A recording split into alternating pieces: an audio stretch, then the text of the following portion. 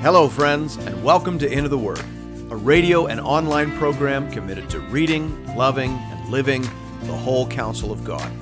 I'm your host and Bible guide, Pastor Paul Carter. Your word is a lamp unto my feet. If you have your Bible with you, I'd love for you to open it now to Matthew chapter 19.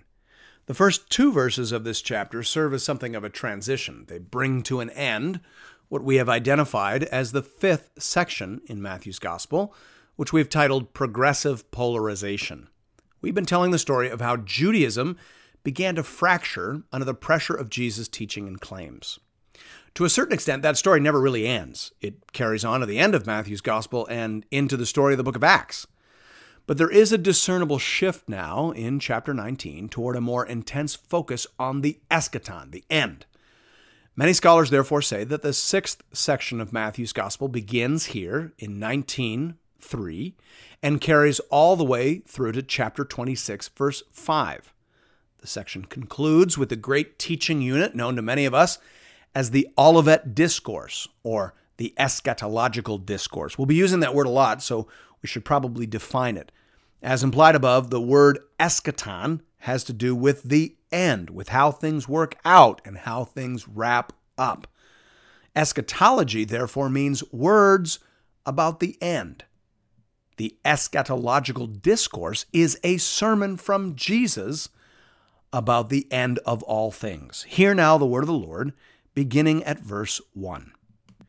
Now, when Jesus had finished these sayings, he went away from Galilee and entered the region of Judea beyond the Jordan, and large crowds followed him, and he healed them there. This is a transitional passage telling us that Christ's retirement or retreat from Jewish opposition headquartered in Jerusalem has now ended. Henceforth, he will engage his opponents among the Jewish leadership head on. Therefore, many scholars give this entire section the heading Opposition and Eschatology, and those do seem to be the two main themes addressed in the next several chapters. We pick up the story at verse 3. And Pharisees came up to him and tested him by asking, "Is it lawful to divorce one's wife for any cause?" He answered, "Have you not read that he who created them from the beginning made them male and female? And said, Therefore a man shall leave his father and his mother and hold fast to his wife, and the two shall become one flesh. So they are no longer two, but one flesh. What therefore God has joined together, let not man separate." They said to him, "Why then did Moses command one to give a certificate of divorce and to send her away?" He said to them, "Because of your hardness of heart. Moses allowed you to divorce your wives, but from the beginning it was not so. And I say to you, whoever divorces his wife except for sexual immorality and marries another commits adultery." We see here again that Jesus fundamentally rejected the Pharisaic approach to righteousness. He saw them as always trying to find loopholes so as to avoid the true intention of the law. He saw them as focused on mere external performance as opposed to real internal transformation. And this discussion is just another example of that. The text in question here is Deuteronomy 24, 1-4. There was a difficult translation issue that presented a potential loophole for the Pharisees. What did Moses mean when he said that a man may issue a certificate of divorce to his wife if he found some indecency in her? Deuteronomy 24, verse 1. The Hebrew word erva technically means nakedness, disgrace, or shame. But what did Moses mean by using that word? Many of the Pharisees said that it meant anything displeasing, while some more conservative teachers said that it referred only to cases of sexual immorality. Jesus, as we would by now expect, goes right to the heart of the matter. He says that the fundamental problem is the hardness of the human heart.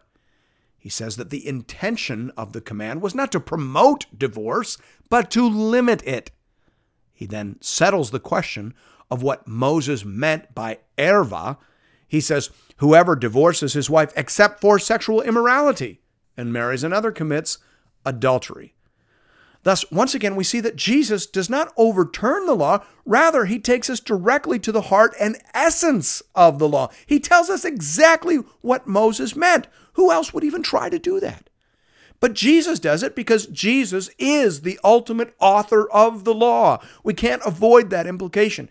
Jesus is once again saying in no uncertain terms, I know what exactly is going on here. Let me tell you what this law is all about. And he goes on to speak to them about marriage. He tells them that God's design and intention was for one man and one woman to come together in covenant marriage for a lifetime. Therefore, divorce is only permitted, Jesus says, not required, only permitted in cases of sexual immorality. This would, of course, include adultery, homosexuality, bestiality, incest, etc. Jesus is almost certainly here assuming the categories of prohibited sex listed in the Holiness Code in Leviticus 18-20. That's what Moses meant by erva. He meant sexual immorality, as he later went on to define. Good to know. However, the disciples weren't sure that it was good to know. In fact, they appear blown away by Jesus' authoritative interpretation. Look at verse 10. The disciples said to him, if such is the case of a man with his wife, it is better not to marry. But he said to them, not everyone can receive this saying, but only those to whom it is given. For there are eunuchs who have been so from birth, and there are eunuchs who have been made eunuchs by men, and there are eunuchs who have made themselves eunuchs for the sake of the kingdom of heaven. Let the one who is able to receive this, receive it. The disciples found Jesus' standard to be very high, almost impossibly high. But again, Jesus speaks of receiving this teaching and keeping this commandment as a gift from God. We're reminded of St. Augustine's famous prayer, "Oh God, command what you will, and give what you command." Verse 13. Then children were brought to him that he might lay his hands on them and pray. The disciples rebuked the people, but Jesus said, let the little children come to me, and do not hinder them, for to such belongs the kingdom of heaven. And he laid his hands on them and went away. Once again, Jesus is presented as giving a place of honor to children in the kingdom of God. As when in chapter 18, Jesus says that leadership is about helping and protecting little ones on their way to God. Here he practices what he has preached, and he welcomes the little ones into his presence. Our churches, therefore, should give a great deal of thought as to how best to help the children on their way to God through faith in Christ. Verse 16. And behold, a man came up to him, saying, Teacher, what good deed must I do to have eternal life? And he said to him, Why do you ask me about what is good? There is only one who is good. If you would enter life, keep the commandments. Now let's pause here. What is Jesus doing in this story? And why would he say such a thing? Does Jesus believe that we can obey our way into the kingdom of God? Well, no, of course not. Jesus knows very well how broken and wayward we are. We will never obey our way into the kingdom of God. Jesus knows this. But this brother clearly does not. And therefore, Jesus uses questions about the law to lead this man toward poverty of spirit.